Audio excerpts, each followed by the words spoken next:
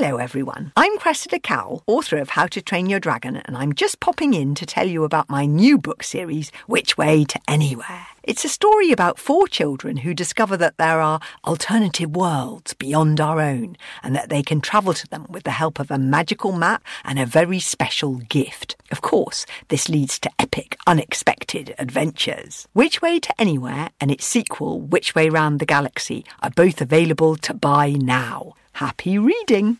Hello, welcome along to a brand new episode of the Fun Kids Science Weekly. My name is Dan. You are listening to the greatest podcast in the history of the universe. Thank you very much for that.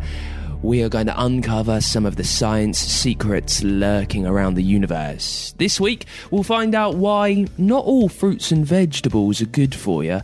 Also, you can hear whether humans will ever become venomous and why we haven't so far. That's coming up with a special guest. And we'll talk about a high school that has done very well in a science prize. That's on the way a little later. Before then, let's catch up with some of our alien friends who are trying to get back home. This is N&G. N&G's Meter Motivator. Hey guys, you know all about energy, right? No, we are energy. Possessors of all the knowledgeable in the nebula, no less. So what's up? Well, I understand where our energy comes from and that we're using more than ever. If I'm going to be a meter motivator, I need to know more about how a smart meter can help.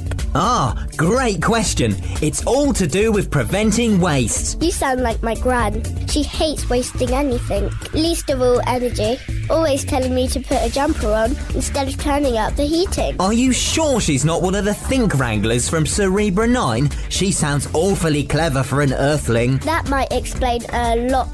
So what's that got to do with a smart meter? Smart meters can help you see how much energy you're using, how and when, which is good when you use as much as humanoids do. From the splishy washing machine to your play tablets, your homes use more energy than ever before. But you earthlings don't have ultimate galactic infinite power drives like we do, so it's important to be in control. Smart meters help you take control and to only use the energy you need. But how? They're just a little panel thing on the wall. Doesn't look very helpful to me. You might be surprised at what you find out. Imagine, in the middle of the night, the house is quiet. You might think you're saving energy. But no, electrical appliances on standby still use energy. Smart meters can help you track your usage to find out things like that, to show you where you could make changes. Like switching off all the gadgets. I get it. Like when we keep a food journal at school. It helped us to see where we can make better choices. And the information smart meters capture will help power companies to get the energy to where it's needed and when. This could mean cheaper electricity at certain times of the day when demand is lower. Very smart. Almost as smart as your old grandperson.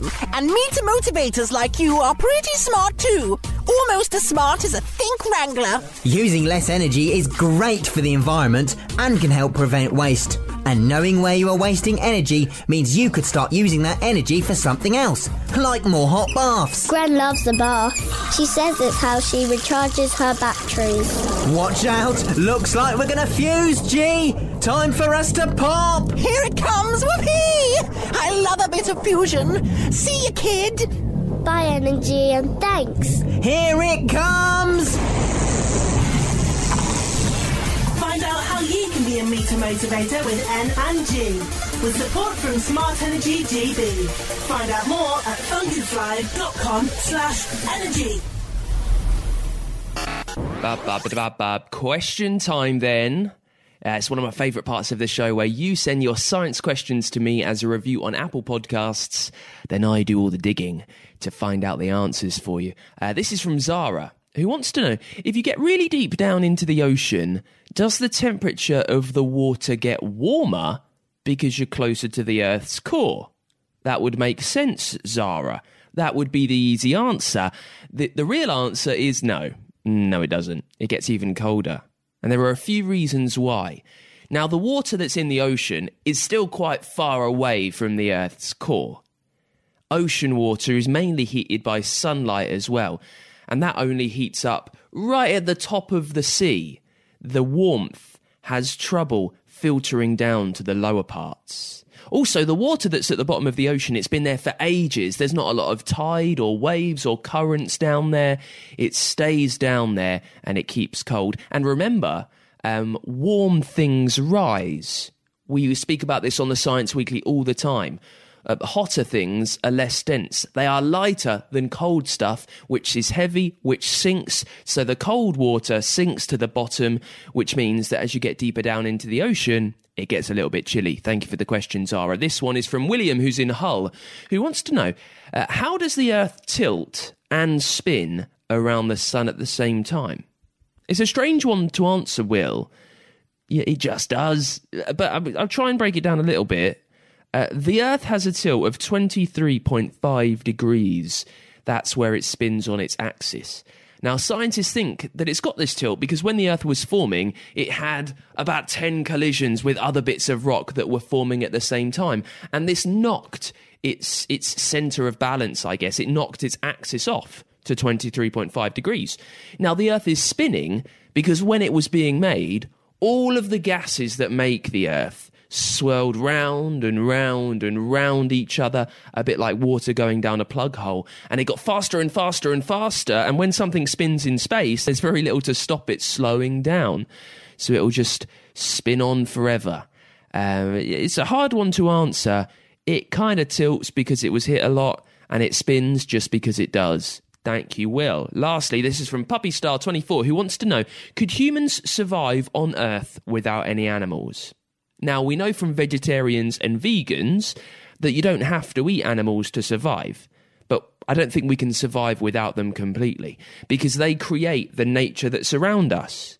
Birds spread seeds, which plant trees, and trees give us oxygen so that we can live. Worms and insects help the soil, which takes a lot of carbon out of the air, which helps us breathe as well. And the bees, they help make and pollinate the fruit and the veg that we eat. So without them, we really couldn't eat a lot. So we do need animals to survive on planet Earth. Thank you for the question. Also, hello to Archie, who I know is listening in because your Uncle Nathan sent me a video of you doing it. Thank you very much for following the show, mate. Now, if you've got a science question that you want answered next week on the show, you need to leave it as a review for me over on Apple Podcasts. It's the Fun Kids Science Weekly. This week, we're going to answer a big question. Can human beings ever become venomous? And if they can, why haven't we so far? To help with this, Agnish Barua is a doctoral student in evolutionary genetics. He's at the Okinawa Institute of Science and Technology, which is in Japan, and he's on the show from Japan. He's written a study about it, and he's going to tell us more. Hello, Agnish. Hey there. Hi, guys. Thank you so much for joining us. Now, I'd love to start by just knowing why some creatures are venomous, Agnish. So why have some animals evolved this ability to be toxic and others haven't? So the ancestors of some modern-day venomous animals, they found that they were better at capturing their prey if they injected their prey with some sort of concoction. And this strategy allowed them to be really successful. And so through millions of years, they sort of experimented with different recipes of this concoction and eventually became really potent venomous animals that we have now. You say experiment, Agnish, but they're not thinking this through, are they? This is just the randomness of evolution, and the ones that we have today happen to be the best part of it. Right, exactly. So the animals themselves didn't have that much of a direct role in the experimentation. Rather, evolution and nature did the experiment for them. What always amazes me is that some of the most venomous creatures look amazing. They're so brightly coloured. Yeah. Why is that, Agnish? Why are they brightly coloured? So making venoms or poisons, for that matter, requires a lot of energy. So you can think of it as being something sort of like a precious resource. So because they'd really only want to use this resource when absolutely necessary, they develop these other characteristics that they can use to signal to predators saying that, hey, if you eat me, you will regret it. Wow. So this way, the animal can sort of save the venom and use it only for the really most important things like feeding. So it's a warning sign? Now, humans, though, we've made it to the top of the tree, really. I mean, we're kind of an apex predator, but we aren't venomous so far. How have we managed to do that so far? Yeah, so that's because we've developed something that's far more useful than venom. That's intelligence. Our heightened intelligence allowed us to change our surroundings to suit our needs, and that made us much more successful than any other animal. And there's this study that you have co-authored to try and find out if humans ever became venomous. Could we become venomous? How did you research this, Agnish? What were you looking at to see whether we could become venomous? So the idea actually started about trying to understand how venomous animals sort of develop the venom on their own. And most of the studies actually just look at the venom genes themselves. But we realized that, venom genes evolve really fast and they have a lot of diversity. So looking at the venom genes perhaps is not the right way. So we looked at genes that work together with the venom genes, and those genes are much more common across a bunch of different animals. So we looked at those genes and saw how they are produced in different animals, and we found that the same set of genes that are involved in making venom in snakes are also working in a very similar way in mammals like mice and humans. So that's essentially the direction we took. So we do have these genes. Right, we do have these genes. You can think of it as like a molecular foundation that we share with venomous animals like snakes.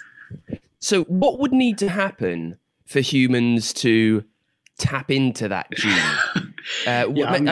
We've been getting a lot of questions like this, but it's very unlikely that humans will ever become venomous, because think about it this way. Wild animals, they need to go into the wild and hunt their food. And some of these animals have developed venom as a weapon to help them with their hunting. But if we need food, we just go to the supermarket. So we essentially don't have the same kind of compulsion to make venom. And because of that, we never will. Well, but what would to happen, Agnish, if, I don't know, there's a huge apocalypse, like almost the world ends and humans are left without any supermarkets. We can't just deliver food straight away. What if it's us in the jungle with creatures? Is there a chance that over time we could develop this skill? I think the key factor here is over time, because evolution, as powerful as it might be, is a really slow process. So we both are talking about it now, but perhaps in a million years or so, the descendants of modern humans will probably look really weird, very different from current modern humans right now. So maybe if having a lot of different secretions in their saliva turned out to be useful, hey, perhaps future humans can become venomous. What always amazes me about venomous creatures, Agnish, is that the method that they use for their venom can be completely different. Snakes bite. I was looking about the duck-billed platypus, who's got a venomous spur on its ankle. Why do some creatures use different methods to poison their prey?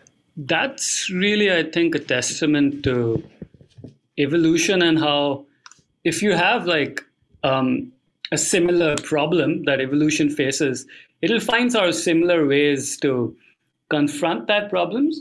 But everyone doesn't start out from the same starting point. For example, the ancestors of reptiles, they probably had better teeth and a secretory system that already made some sort of secretion. So they decided to take the path of biting their prey.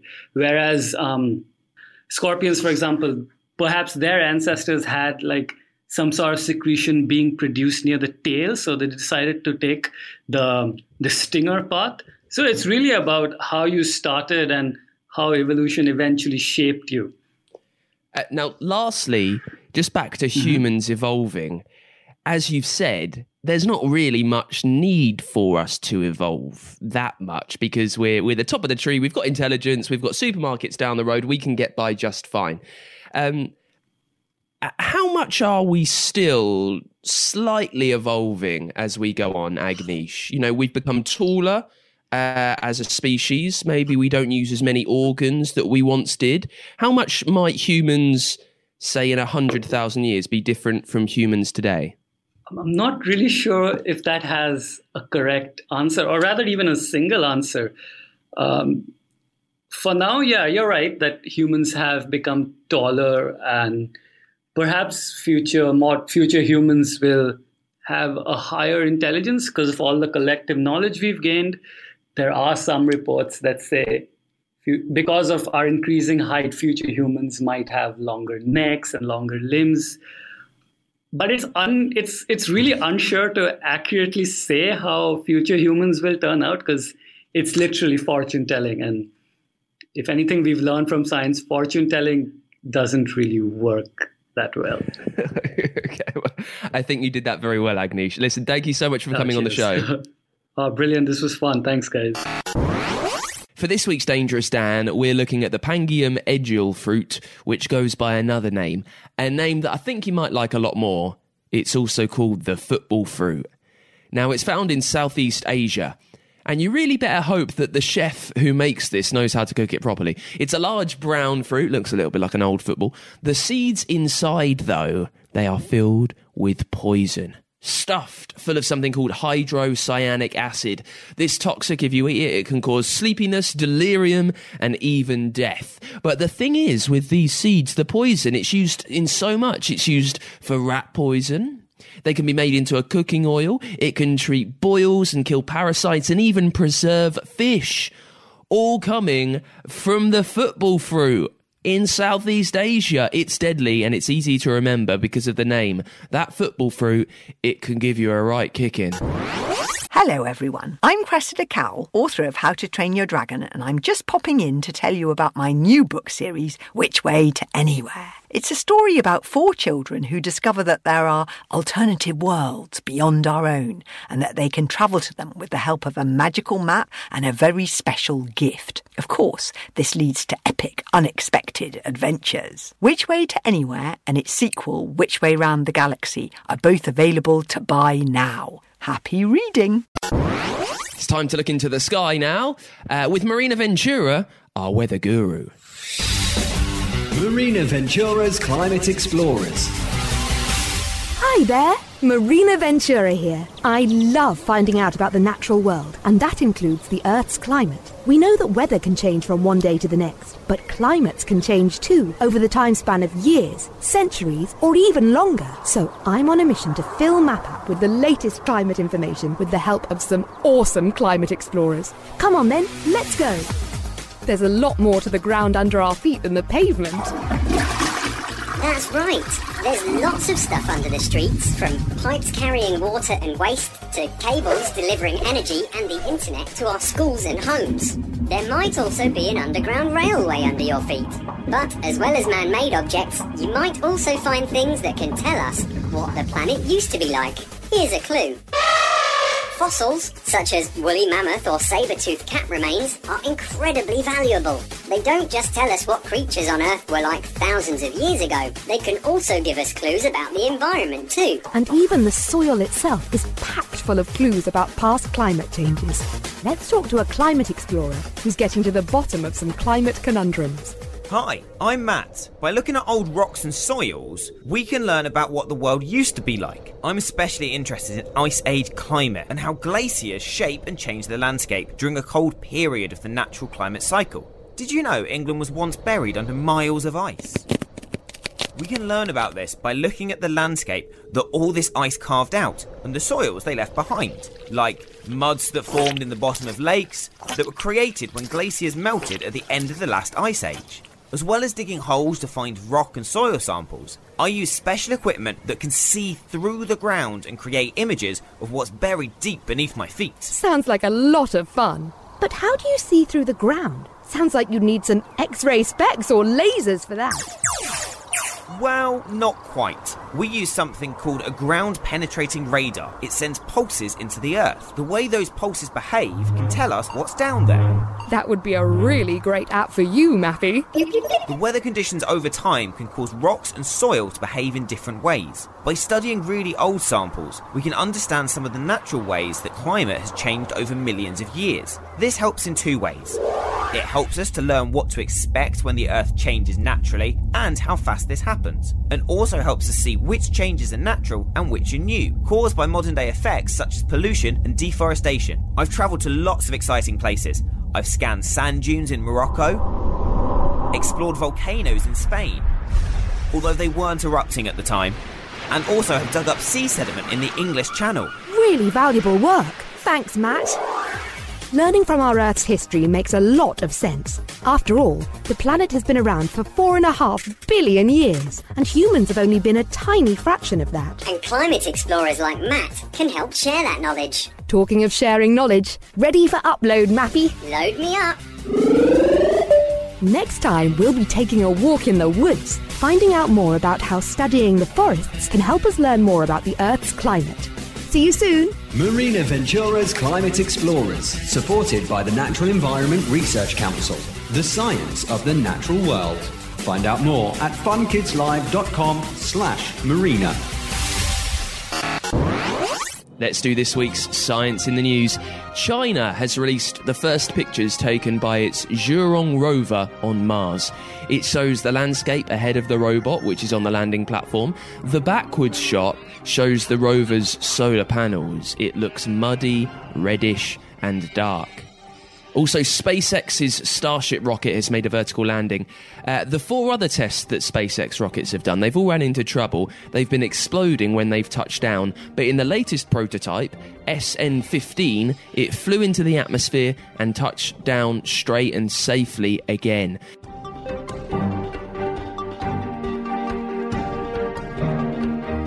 And finally, a school from the UK has done very well in a huge prize that uses STEM ideas to help the world make technology for good purposes. Here they are now, actually, with a little bit more about what they've done. Hi, I'm Kai. Hi, I'm Lukash. Hi, I'm Leighton. Hi, I'm Carly. Hi, I am Sophie, and we are all from Blaken High School in Chester. The Amazon Longitude Explorer Prize is a competition for young people to develop tech solutions to help solve the world's biggest issues, using the skills we learn in science, technology, maths lessons, and the school's STEM club. We have created Around the Crowd. It is an app that tracks how crowded local areas are, so that people can decide whether they want to visit or not. We came up with the idea in a brainstorm after exploring different problems people face and sharing different ideas. Around the Crowd is a smartphone app that works by measuring how busy a local area or business is and uses the data to recommend quiet times to visit them instead. This helps people to avoid big crowds. You can find out more about Around the Crowd and all of the finalists in the Amazon Longitude Explorer Prize at longitudeexplorer.challenges.org. And that is it for this week's Fun Kids Science Weekly. If you've got something sciencey that you want answered on this science show, you can leave it for me as a review. If you're on Apple Podcasts, find us there. There's a little comment box where you leave your review. Stick on the question, leave us 5 stars, let me know your name, and I will see it, and I'll do my best job at answering it next week. While you're on Apple Podcasts, it's one of the best ways that you can hear so many podcasts that we do here at Fun Kids. You've got them there. You've got them really wherever you get your shows. Google, Spotify, it's on the free Fun Kids app and at funkidslive.com. And Fun Kids, we are a children's radio station from the UK. You can listen to us all around the country on your DAB digital radio, on that free Fun Kids app, and at funkidslive.com. I'll see you next week. Bye. Hello everyone, I'm Cressida Cowell, author of How to Train Your Dragon, and I'm just popping in to tell you about my new book series, Which Way to Anywhere. It's a story about 4 children who discover that there are alternative worlds beyond our own, and that they can travel to them with the help of a magical map and a very special gift. Of course, this leads to epic, unexpected adventures. Which Way to Anywhere and its sequel, Which Way Round the Galaxy, are both available to buy now. Happy reading!